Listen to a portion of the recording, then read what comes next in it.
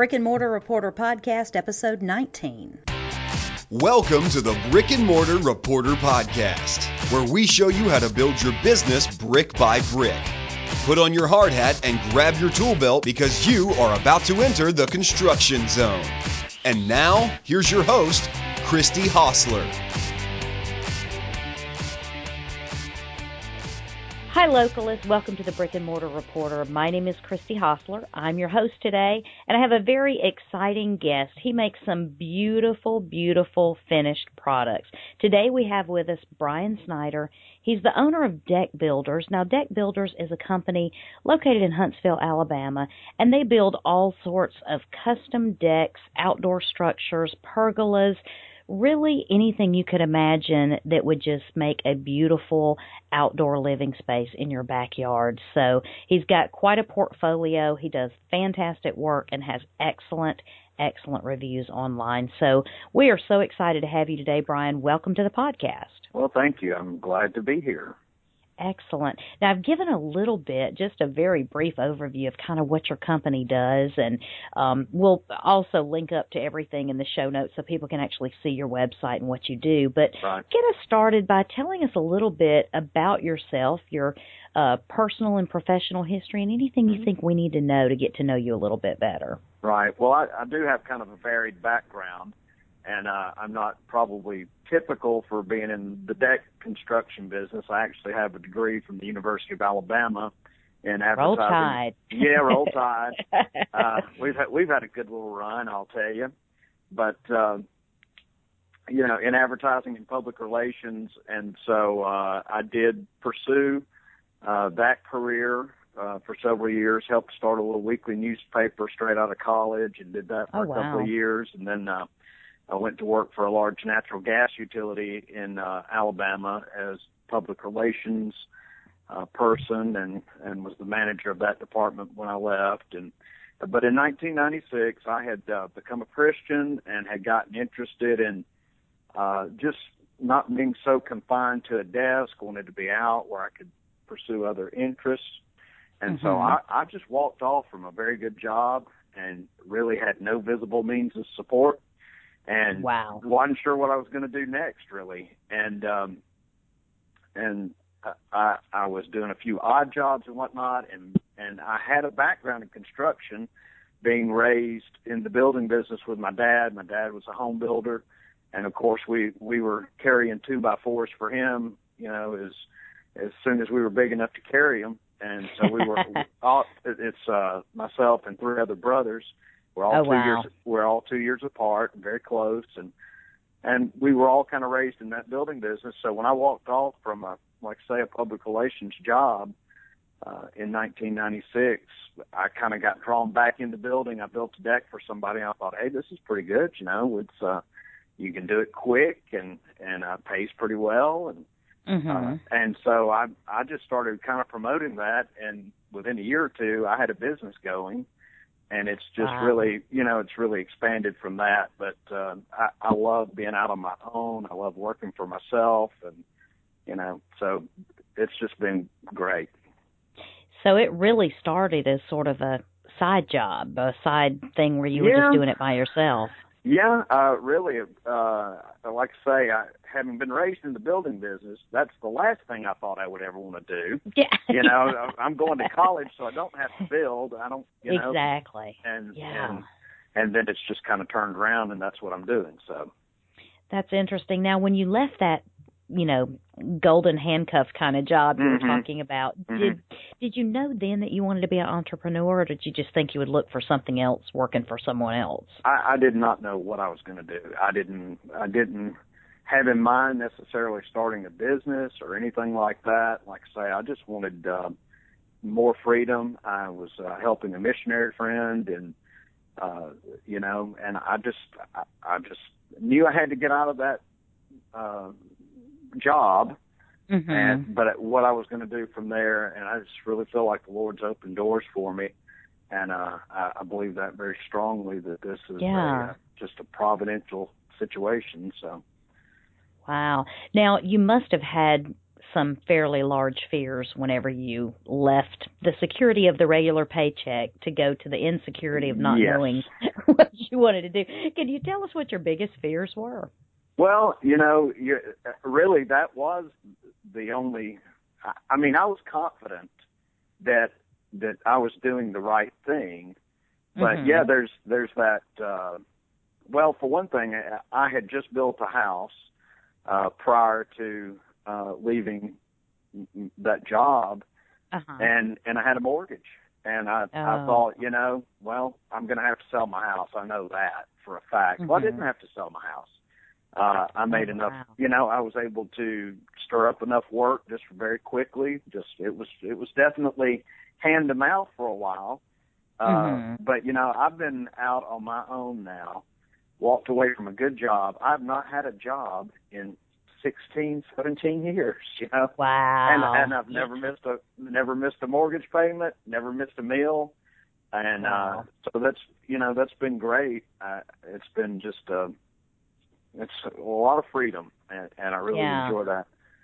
Well, and when you have that path that you've taken validated by the doors that open up and that sort of thing, it is, even though you don't always see the end of the path, it's good to at least know your next step is taken care of. So that's right. Yep. I know it's a little bit scary with all that, though.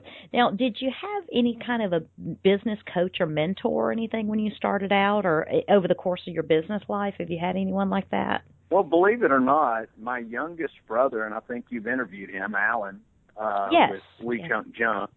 Alan's got a great business sense, and I get a lot of ideas from him. I get a lot of encouragement from him. He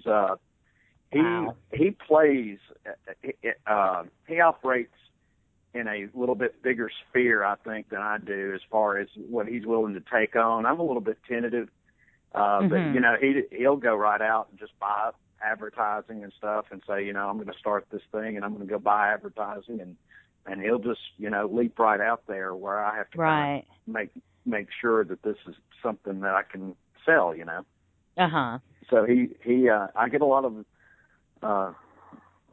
my philosophy, I guess, from my youngest brother. So.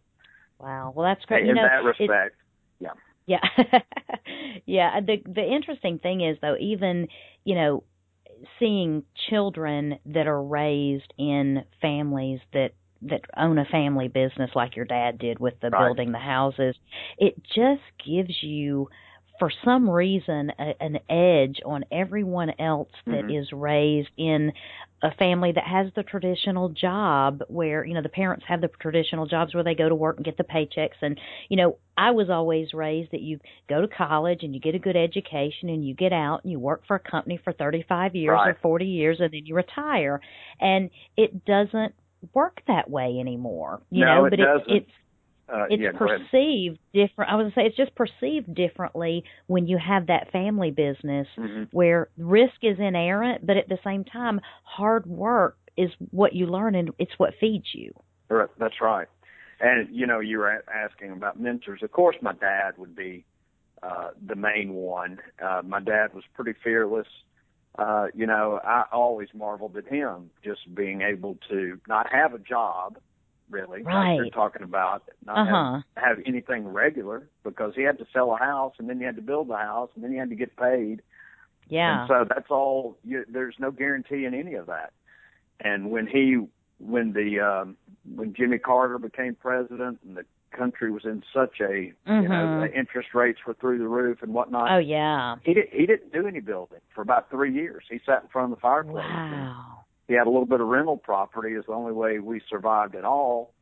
But, you're not guaranteed anything. And I have friends today that look at me and I think are somewhat envious, and they're always, a couple of them particularly, are kind of always testing the water. So, what would it be like if I did, walked off from my job, Yeah. They like the idea, but it's hard to let it go. It is, and that, the fear of what if, or, how am I going to pay the bills? And I'll be honest with you, I talk to a lot of people that are in the same situation you were, or that, just left something that kind of leaves a lot of people scratching their head saying, why would you leave a good job? No one does that. But most of the time, in 5 or however many years down the road after they make that change, they look back and they say, that was the best thing that ever happened to me. I'm so glad I did that. I wish I had done it sooner and not wasted so much time. I mean, there's very few that will actually say, I never should have done that. I should have stayed at that job. I can certainly echo those that say it's the best thing I ever did. I wish I'd done it sooner. However, there were things that I learned at that company that I could have never learned working on my own. You're absolutely right. Yeah, they had resources, and I would have never believed I could do public speaking. Well, I was forced to do public speaking because I was the PR guy, and I had to get on TV and whatnot, and so that really helped me learn to do that and to get over that, and so I'm very glad for the experiences I had there, but glad I did this too. So. Well, and it gives you that each part or each stop off on the journey gives you a skill set or gives you something, even if it's just a negative lesson, a lesson on how not to do something. You can learn from all of those waypoints along the way, but it doesn't mean you have to stay there. Take it and learn. So I love that you were, even though you might consider yourself a little bit tentative with taking risk, clearly you knew when you were in a soul-sucking job that you had to get out. Yes. And you said, I've got to make a change. And you know what? There are so many people right now that are in that same situation. They're in jobs they hate. They feel like they're trading their life for something that really doesn't matter, Well, and it's just... I do agree with you. There are people like that, but I will have to correct this. I was not in a job that I hated. I loved my job, and that really was the crazy part. And I left the company on great terms, and I really had mixed emotions about leaving. But I do know I couldn't have stood being in a job that long that I didn't didn't like at all. So yeah. Right. Well, and that's the other part is there are plenty of people that know that there's something bigger out there for them than what they're doing. It's not that you have to hate your job, but it definitely once you do it for long enough that you feel like you're giving up what you should be doing, that's whenever you become conflicted with all of the internal emotions, and that's a tough thing to break away and finally say, this is the date, I'm out of there. So hats off to you for doing that, and look what's happened since. So that's a great testament to going ahead and getting out of your comfort zone enough to go ahead and make the rest of your life happen. Now, we don't necessarily like to focus on negative things, but at the same time, if you're like most business owners, you've had failures or lessons you've learned along the way from things that haven't been quite so successful. So is there any failures that you've had that maybe another business owner could learn from? Well, I think that was what I've already talked about with me, just the tentativeness and the unwillingness to really step out and do some things earlier on. I feel certain my business could be a lot bigger than it is today had I been willing to really get out there. And I've not wanted to do any borrowing really or anything like that. Just go build as the company sustained itself. And there's probably a good bit to say for that. That you won't ever get in any trouble that way for sure. And a lot of people have hurt themselves by overextending. In fact, my brother and I both talk all the time about, you see these guys that are in the building business and they're driving around in $50,000 and $60,000 trucks, and I know what I make, and I'm just not doing that. We don't either one of us operate our businesses that way. We're a lot more conservative, and so anyway. But I think being a little bit tentative has hurt me, and that would be the biggest thing that I think if I could go back, I would tell myself, hey, there's you're going to make it. Go for it. And, it's always easier to see that in hindsight than it is when you're stepping out to take that big risk. But back to what you said about overextending yourself, at this point now, I've talked to scores of different business owners just in the course of doing this podcast, and so many of them echo that same thing. Now, sometimes they've gotten to that point because they've gone through a situation where they've lost everything. Right. And now they say, I will never again be in that situation where I have everything I own or everything that I love at risk. Mm-hmm. And never, I think the last guy I talked to says, if you don't have it, don't spend it. That's just as simple as that. Best business advice you'll ever get. So I definitely agree with that. Now, right now, with deck builders and with what you're doing for building decks and all that, I know it's probably pretty seasonal, and this probably year has been a little more challenging than the rest of them, but what type of marketing strategies do you normally employ that are working for you right now? Yeah.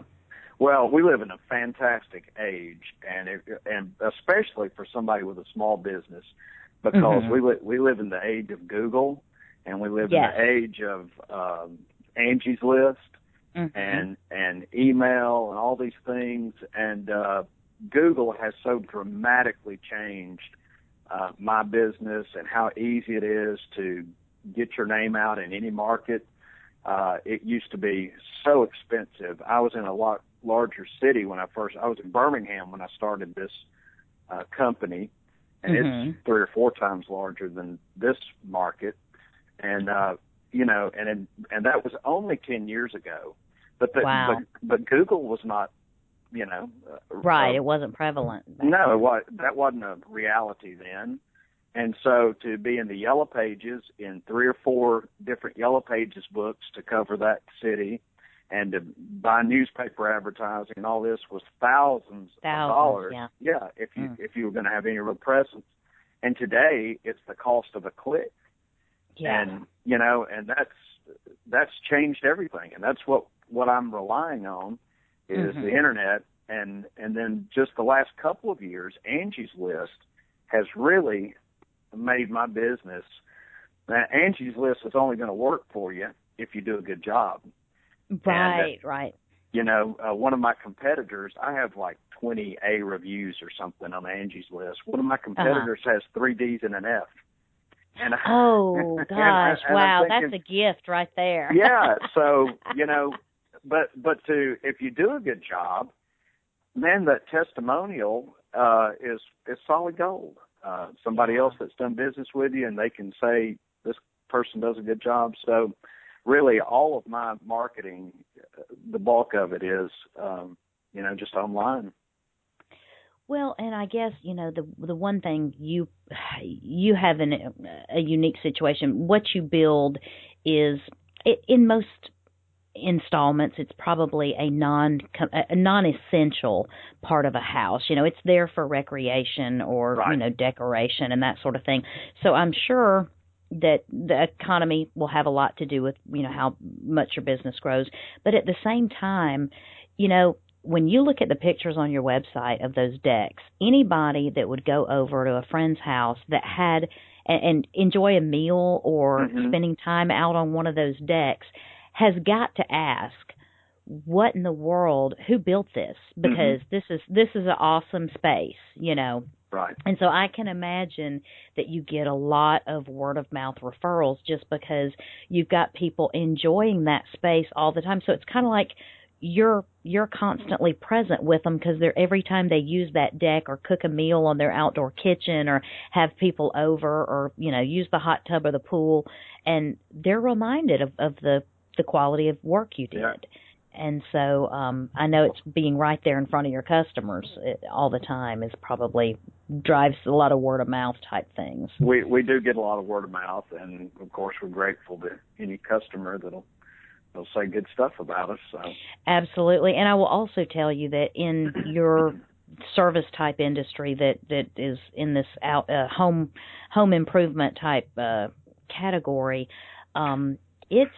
There's a lot of shady characters out there, and I don't mean to color your industry at all, but whenever you do a good job and have a good online reputation, you are miles ahead from the get-go of any of your competitors. Well, that is one thing that I really think sets us apart is the people that I have working for me are people who really, most of them have no experience in building.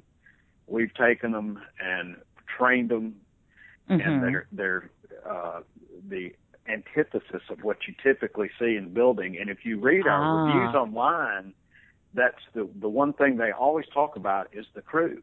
Our crew was decent and respectful and said thank you and please and cleaned up, you know, and they're not rough-looking scalawags, you know, that right, typical in the typical building construction. business. Yeah. That is definitely a differentiator with that. And now, in talking about your actual business and that sort of thing, can we talk a little bit about kind of how you have it set up? Because with your product, you have a certain amount of materials cost, and then you have a certain amount of labor cost, you know, built into that, which all goes into your pricing. And I am sure that there's a little bit of a learning curve on knowing how to quote things or how to price things so that you don't lose money on those. Is there any kind of a formula or any foolproof method that you found out to kind of help you with that so you don't end up with jobs that are sinking the ship, so to speak? Well, let me just say, what I build is a simple thing. A deck compared to even, say, a remodel job or a room addition. Because I've done a little bit of all that. And you can very quickly get the money can run away from you real quick in a remodel type job where you didn't factor in this thing and that thing and these little subtle things that really eat away at what you're doing. I've been doing this long enough that I can look at a job. I don't even have to put pen to paper. I can tell you about what it's going to cost, and I know about what I'm going to get out of that and about what it's going to, you know. So my numbers at this point they're easy for me, I really don't have to have a real serious accounting on the kinds of jobs we do because they are pretty simple. It comes down to this. I do sometimes on a larger job, I'll get the material costs, but then I'm going to know that it's going to take 3 or 4 or 5 days to build. And so that's, you know, I know about what it's going to cost me a day. So let me ask you this. Do you have, I know that you'll do, you pretty much, if somebody had a picture of something from a magazine and they brought it to you, you could build it. But apart from that, do you kind of have some set styles or layouts that you do that you have been able to gain efficiencies on and even, you know, get where you do enough of the same thing over and over again that it actually becomes easier to do those than some of the other ones?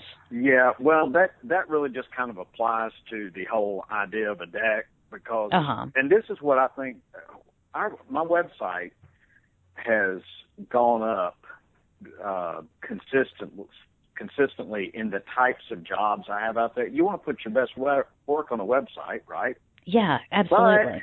But I think I'm losing business, actually, from a lot of people who look at my website and go, he's going to be too high, you know. Too high end. Right, but I'm not, because we are efficient and we can do the job efficiently, and we only do decks. I can build a deck very competitive with anyone out there. Which doesn't really kind of answer the question, but what I was going to say is because our tools are very specific to building decks, we have found the tools that work for us, and our skills are all just around building decks. So any deck, no matter what the configuration, we're just so fast at it because everybody gets out of the truck pretty well, you know, knowing what they need to do and going in you know, and everybody's kind of interchangeable. So it's a real well-oiled machine. So the method is pretty much the same, regardless of what the layout or the plan is for the deck. Okay. Yeah. Because the posts are just about always the same, the rails just about always the same, the flooring's just about always the same, no matter what the floor shape is. Right.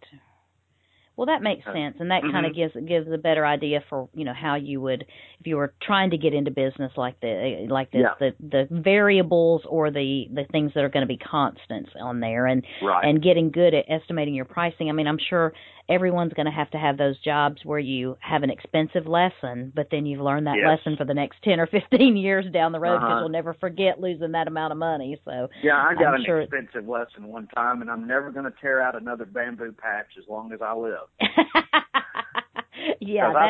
thought it would be easy.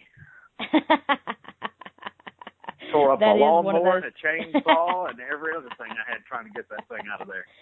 Wow, and now you know bamboo is not to be messed with. Yeah. Exactly. That's funny. Now, and as far as your business goes, we talked about marketing and how you use the internet and that sort of thing. I can imagine your market for getting repeat customers might be a little bit different than a lot of businesses simply because it probably is a large investment that somebody might be making in a deck. Do you have anything that you do? I mean, do you get much repeat business, or what do you do to try to capture that? I do get repeat business. Not a lot, because like you say, when I build somebody something, it's going to live 15 or 20 years usually. Yeah. The only repeat business I'm going to get is somebody who, like one guy I built 3 decks for, but he had a deck at his house, and then he had a deck at his lake house, and then he had another deck at his lake house, and so I get that kind of repeat business. But yeah, usually. Or I would imagine you might get some of the phase 1, phase 2 type, repeat businesses, but it's not, significant when you get those jobs. But at the same time, not a lot you can do to market a deck to somebody that already has the deck out there, So I can imagine that. I get a lot of repeats from working for the family members of other people. Like I built a deck for a daughter this year, and then her mother called me a month later. She wanted a deck, so. I gotcha. Yeah, and that's fantastic because, they were over there and enjoyed it, and we're like, I've got to get me one of these because this, for some reason, when you can increase your outdoor living space, your house just gets bigger, whenever you can do that. And what has happened since I've been in the deck business, outdoor living as a market category has exploded, and now we just got back from I've been to the Deck Builders Convention, if you can imagine there's such a thing. Yeah. three times. We just went this year. It was in Chicago, and there's every product under the sun. There's lighting, there's rail options, there's composite decking. There are just all kinds of things that are available now, new tools, and just everything. And so we really try to know about those and be able to offer things to our customers. But this whole segment of the market, has just grown. I mean, you can remember back in the 70s, if you had a deck at all, it was some little square thing off the back of your house. Right. Now you've got outdoor kitchens and all these fancy, elaborate things. And that would have never been possible. I mean, you would have not had any. I mean, even having the ambient lighting or whatever around the deck wouldn't have been something that was considered, back whenever we were growing up. And so it really has transformed that whole. It's almost like it's made it an extension of the home, to add that outdoor living space. And I think, a lot of people, even with the recession, a lot of people stayed put and made do with their houses that they might have previously sold or upgraded or something like that. So I can see a lot of people maybe wanting to expand into that outdoor living type area just to make their house more livable, so to speak. So you make do, I guess, whenever the money gets a little bit tighter. So now with your business, for metrics or performance indicators, what are you measuring right now to know how you're doing, and why do you feel like those metrics are important for you? Well, about all I really have to go on is revenue, and I'm a very small business. You just got to keep in mind, it's basically I run the business and I have 3 or 4 guys working for me. So I don't have a lot of marketing research and all that kind of thing that I'm doing, but I do see from year to year how we're growing, the types of decks that we're taking on. Last year, I mean, the biggest ticket deck I had ever built until 3 or 4 years ago was maybe $8,000 or $10,000 or $12,000 or something. We're building $50,000 decks. You know, wow. You know,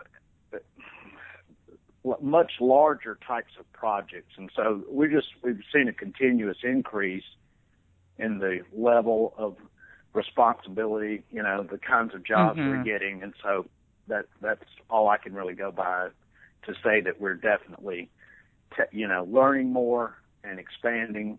And well, it's like your game. Every time once you build a $50,000 deck, you can always build a bigger one. It's like you up your game automatically by doing that. You up your game, and you know, it brings increased visibility, and you know.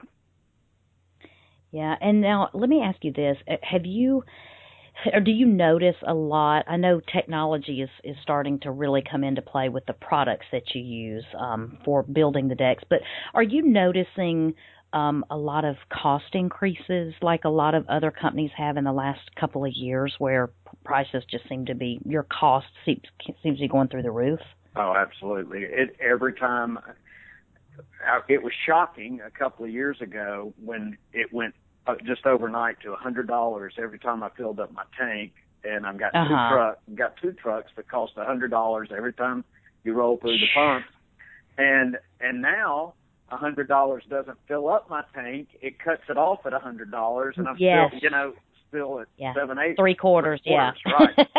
And so I mean the cost increases on materials, and so it's good. Everything has gotten more expensive, and then we have the additional worries about what's coming for healthcare, and I mean we've gotten hit, just my wife and I, this year with very significant increases on what we're going to have to pay for health insurance, and so you just can't overlook that stuff. Right, and I was going to say those are very real concerns for a lot of small business owners. Now, I think you're in a unique position with your business in that you're quoting a job, and then pretty much you're quoting it right before you do it most of the time, I would imagine. And That's so there's right. not a lot of a life cycle of that quote isn't very long. Whereas a lot of other businesses, they might have to publish their pricing in some way, shape, or form, and they just can't adjust to those fluctuations in their cost, and so they have to wait till the end of the year and update their pricing and that sort of thing. So I guess you're lucky that you are in a model where you essentially assess your cost and then build out your quotes, and so every single time you have the opportunity to make any corrections or adjustments for pricing on your cost of goods for that. That's right. So. Yeah. Mm-hmm. Now, let me ask you this. Are you using social media at all in your business right now? Yes. We use Facebook. Okay. And, I think it's done fairly well for me. I haven't been using Facebook that much until the last year or so. Okay. But because I've got such a significant website, and that's what I've always tried to point people toward, and that's what I've always promoted. But I do see that Facebook is a good tie-in with that, and that we get a good bit of eyes looking at our stuff from that. See, Facebook now has you have the ability to promote your posts, and so I've done that 3 or 4 times last year, and wow, it's amazing. I mean, you can get in front of 40,000 people. Have you had good success? Yeah. Wow. Mm-hmm. Wow. Now, I was going to say, though, the interesting thing is that for a lot of companies, and even like your company, you do have a fantastic website, best I've seen of anyone in the type of industry you're in. But there's also that engagement factor with your customers, and keeping that. Facebook is one of those things where you can kind of keep those touches all along the way, or people get a little more personal or connected with you.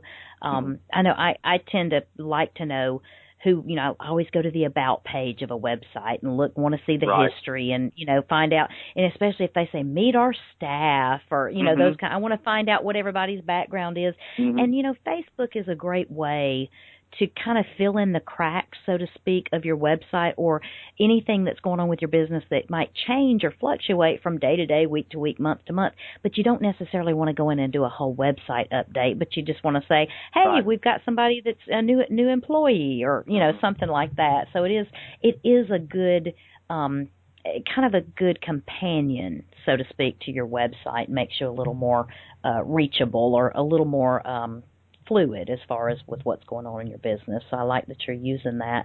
Are you most of the time just using it to, like, when you promote a post, would it be like showing a deck or something that you had just finished, or what type of post would you generally try to promote? Yeah, that would be the idea.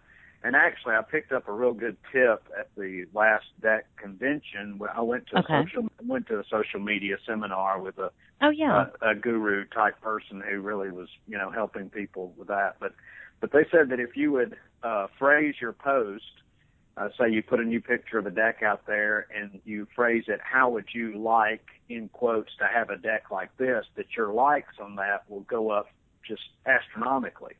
If you if you're inviting people to like it, you know, how would you like to have this, or how do you like this, you know? And sure enough, I've tried that and it works.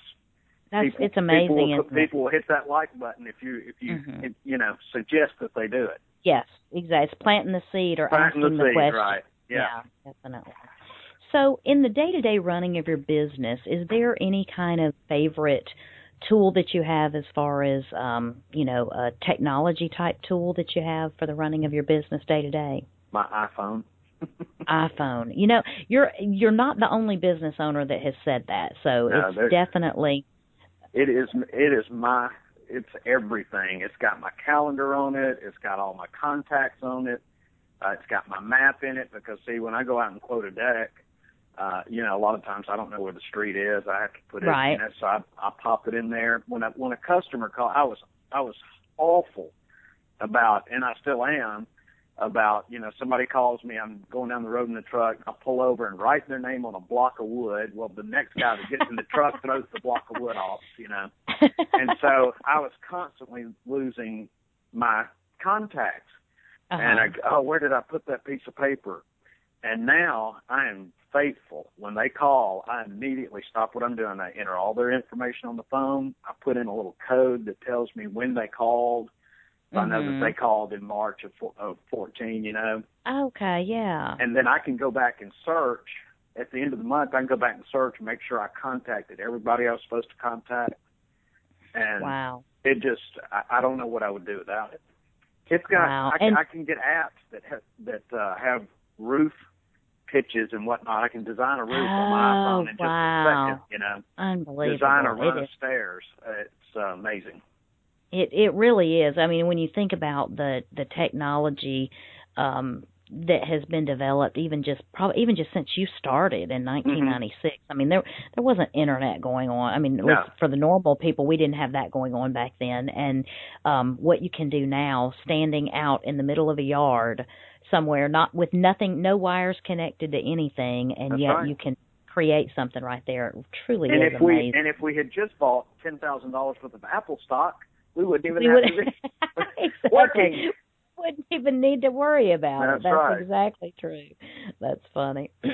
But I was going to say, so people that definitely get everything hooked up on their iPhones, they say, I really find that I don't even have to have anything else. I had another business owner tell me that the other day. He said, I see my numbers, I see everything I need to know, and I can take it anywhere with me. So that's great. And I take my photos on an iPad when I go make my presentation, and I can flip through and show the customers, and that impresses them. They don't have to.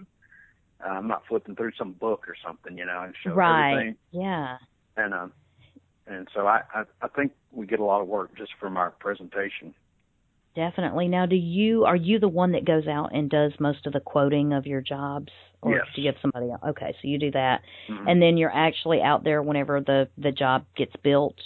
Less and less. I've really got a couple of guys now that need very little guidance. If it's a complicated deck, I like to be there to get it, you know, moving in the right direction, and then but they can handle the, you know, the finishing out. So. Yeah. Wow. That's great though, because the more you can get people to be independent, the easier you can focus on other things that you want to do. Well, in it's your one of business. the hardest things in the world to turn loose. Yeah. When you're the guy that built it, or and knows all about it, then to train somebody else and actually get out of their way, that's the hard part. Yeah. Yeah, it is, and it's one of those things that most of the time when you do it, you do it with a little bit of reservation until that someone proves themselves, and then they're going to be okay once you let them go, and you find that you can just gain so much of your time and your schedule back. Whenever you can actually relinquish a little bit of that control, but it's hard. It's hard for every business owner. I think. And I find that when I show up on a job and I start involving myself in it, it just really changes the dynamics of what they've got going on, and it messes everything up. And it's just best if I can try to let them do it without absolutely. And then they're not. And then they're not dependent on you to get the job done either. So that's always a good thing. It's always a good thing. Mm-hmm. So, Brian, one of the things I like to ask business owners, because I imagine there are probably people listening to this podcast that are maybe in the situation you were, where they know they're going to walk away from a paycheck, a regular job, and they want to launch out on their own, and they're looking for a niche for their business. And so I just always like to ask the business owners I talk to if you found any holes in the market in your area, meaning are there products or services that you would love to be able to source locally, but you simply can't find them? Yeah, that was a hard, I was thinking about that a little bit earlier, and that's kind of a hard thing. I see things all the time that if I were not tied into what I'm doing, I would think, that would be a good thing to be in. One thing that's going on, as I mentioned earlier, there are so many new products coming into the market all the time. I know what's going on in my industry, and I just think there's just humongous opportunities in many fields, whether it's building. Of course, I think in terms of construction because that's what I do. But I know that with all the technology that's out there, if you could find some core, whatever you're interested in, whether it's food service or whatever, and just do some research on new things that are coming into the market that don't have anybody in that area, in your area, that are actually promoting them. I couldn't give any specifics. I can only say that technology is so dramatically changing in every area that there's new things coming along all the time that just need people to champion them, and right. Well, and even some things that are really big and really popular, many times they're kind of underserved in the smaller communities. If you live in the New Yorks or LAs or Chicagos, you can pretty much have access to anything. But it's those smaller areas that might not have a specific X, Y, or Z to service that area or to, be available. And, serving the smaller communities is about most of the time what local businesses do. It's just building the community, through providing jobs and providing a great and work environment for those local people. And that kind of gets to the core of everything. So I do think a lot of times people might think they're a little bit disadvantaged because they don't live in a bigger city and have the larger base to draw from, but it doesn't really matter if you've got a niche product or a niche that you can fill with technology that isn't really in your area yet, which there's a ton of that out there. That's right. But I think also, just based on my experience, there's always room for somebody to come along and give excellent customer service. You can build a business on that because there's so many people out there who are just limping along or doing halfway, and you can read the reviews online to find out that that's true. And I just think that that's really where any person can really make something great out of their business, is just doing more than what the customer expects, doing extra, really being there, answering the phone. When you've messed something up, go back out and fix it. Yeah, and it's true that we as a country have kind of accepted really poor standards of service for so long that it has just flown on paved the any way. U.S. airline lately? Oh my gosh, it's awful. It really is. It's pathetic, and you can't even call it customer service most of the time with what you get from that. But I have heard several other business owners say it doesn't matter what your industry is. All you've got to do is provide better service than your competitors, and you've got an automatic market built in there. I completely believe that. I know that we've seen it. I mean, I just kind of got it from my dad. You know, you just that if you didn't do it the way it should have been done, and that you need to do it, and that's just the right way to do things. Right. But we've just seen that pay off for us in such a big way with customer appreciation for that, and then good word of mouth because of that. And so it's not something I ever really consciously set out to do. Right. It's almost that old school mentality, Yes. Just your word is your bond, and you do what you say you're going to do, and you honor your commitments. And so I definitely think people are beginning to appreciate that more and more because we don't see that very often anymore. So I think that's great that you're providing that, and especially in your industry where it can be filled with a little bit of shadiness. Well, I'm sure your local news station has has some reporter on there that goes around and chases down the investigative or the on your side type reporter. That's right. Yeah. And so there's always you never want to be on that, I can tell you. Not the kind of publicity you want, definitely, for sure.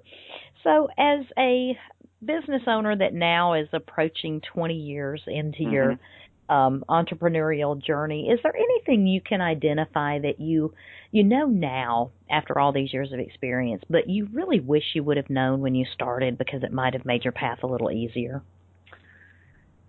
Yeah, I think for me, one of the things that I've seen, when I first started out, I hired just out of the market. And I got a lot of the kinds of people. And too, back then, when I first started out, I was a sucker for a sob story. And, I was wanting to help these down on your luck. Yeah, these down and outers, and give them a job and get them up. Well, my dad had a saying, I lost my dad this year, but he said, a poor man has poor ways, and his poor ways will keep him poor. And there's a lot of wisdom to that. There is. And there's just some people you can't help.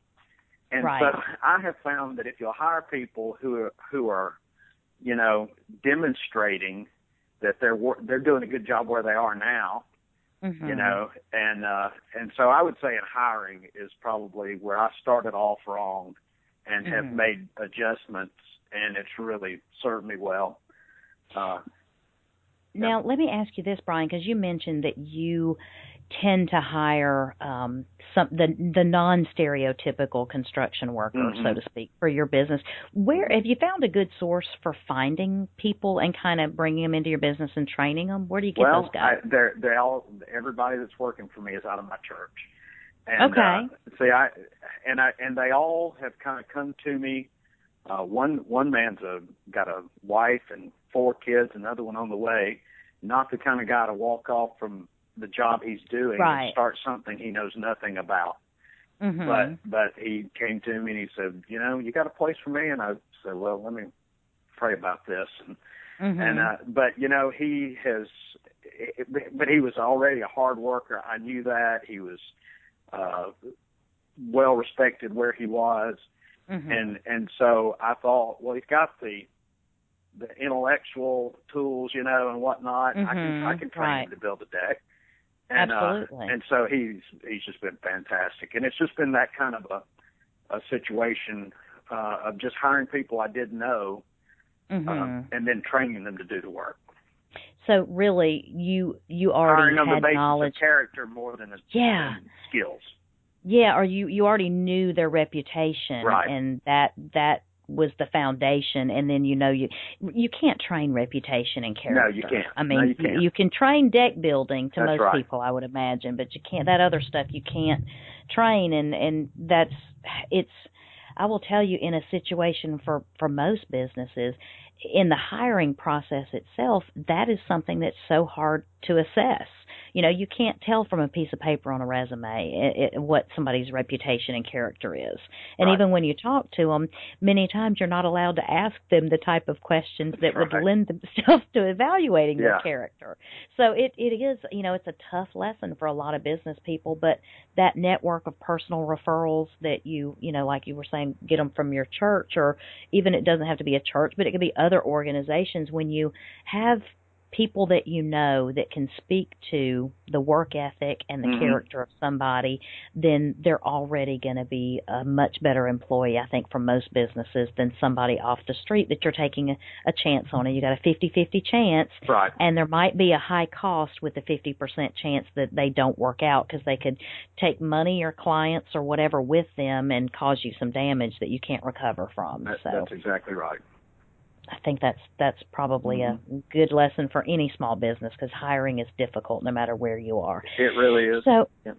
So I wanted to give you the opportunity. You've been more than generous in sharing so much about your business and giving us a little peek inside what a business like yours is like and how it runs. And so I wanted to give you an opportunity to promote anything going on within your business that we could direct our listeners, so that it might give you a chance to promote what's going on right there in your area. Well, I'd be glad for them to take a look at my website. It's nicedeck.com, NICEDECK.com. And, that'll tell you a lot about what we do. And that's about it. So. Okay. Well, what I'm going to do is I'm going to, in the show notes for this podcast, I will put all of these links to the places that we've talked about online, to your Facebook page, as well as your website, nicedeck.com, and any other places people can find you online.